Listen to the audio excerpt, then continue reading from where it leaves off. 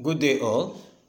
On behalf of my co-investigators, I wish to speak on a study we conducted titled Comparison of Standardized Milk-Based Formulation, Standardized Non-Milk-Based Formulation, and Hospital-Based Formulation on the Anthropometric Indices of Under 5s with Moderate Acute Malnutrition, a randomized clinical trial.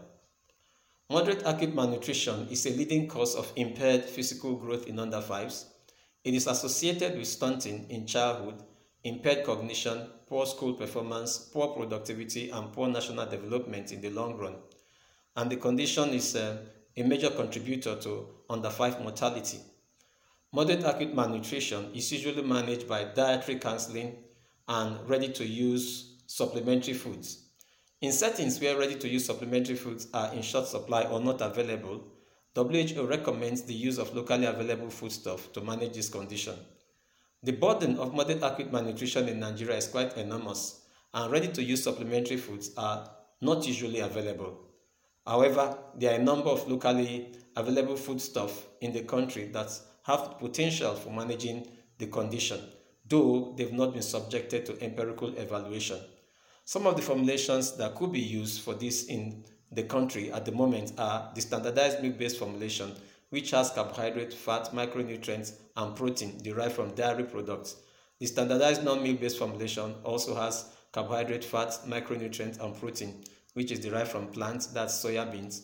And then the hospital-based formulation, which has carbohydrate, fat, micronutrients, and protein derived from both plants and animal sources.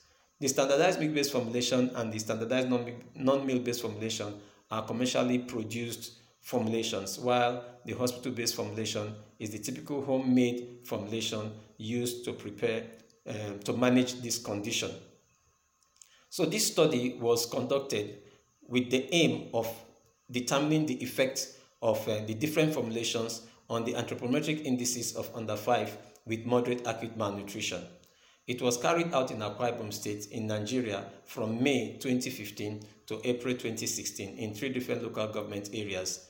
The inclusion criteria were children aged 6 months to 59 months, and then children that met the case definition for moderate acute malnutrition, that is weight for length or weight for height of less than -2 to -3 z-score of the WHO median reference value for age and sex, and then the mid-upper arm circumference of 11.5 to 12.5 centimeters in the absence of pedal edema. A total of 687 children were assessed for eligibility. 498 of them were excluded as they didn't meet the inclusion criteria. 189 of them that met our inclusion criteria were randomized into one of the 3 different arms of the study. 70 were randomized to receive the standardized milk-based formulation. 64 received the standardized non-milk-based formulation, while 55 received the hospital-based formulation. They had 50% of their daily caloric requirements for the period of the study of 4 months, and this was administered to them on 2 weekly basis. And then they were all followed up on 2 weekly basis as well, during which their anthropometric indices were measured, that is the weight, height, and mid-upper arm circumference, and the general clinical assessment of the children were noted. At the end of 4 months of the study, of the follow-up period, 54 participants in the standardized milk-based formulation arm were found to be evaluable, 57 were evaluable in the standardized non-milk-based formulation arm, and 46 were evaluable in the hospital-based formulation arm.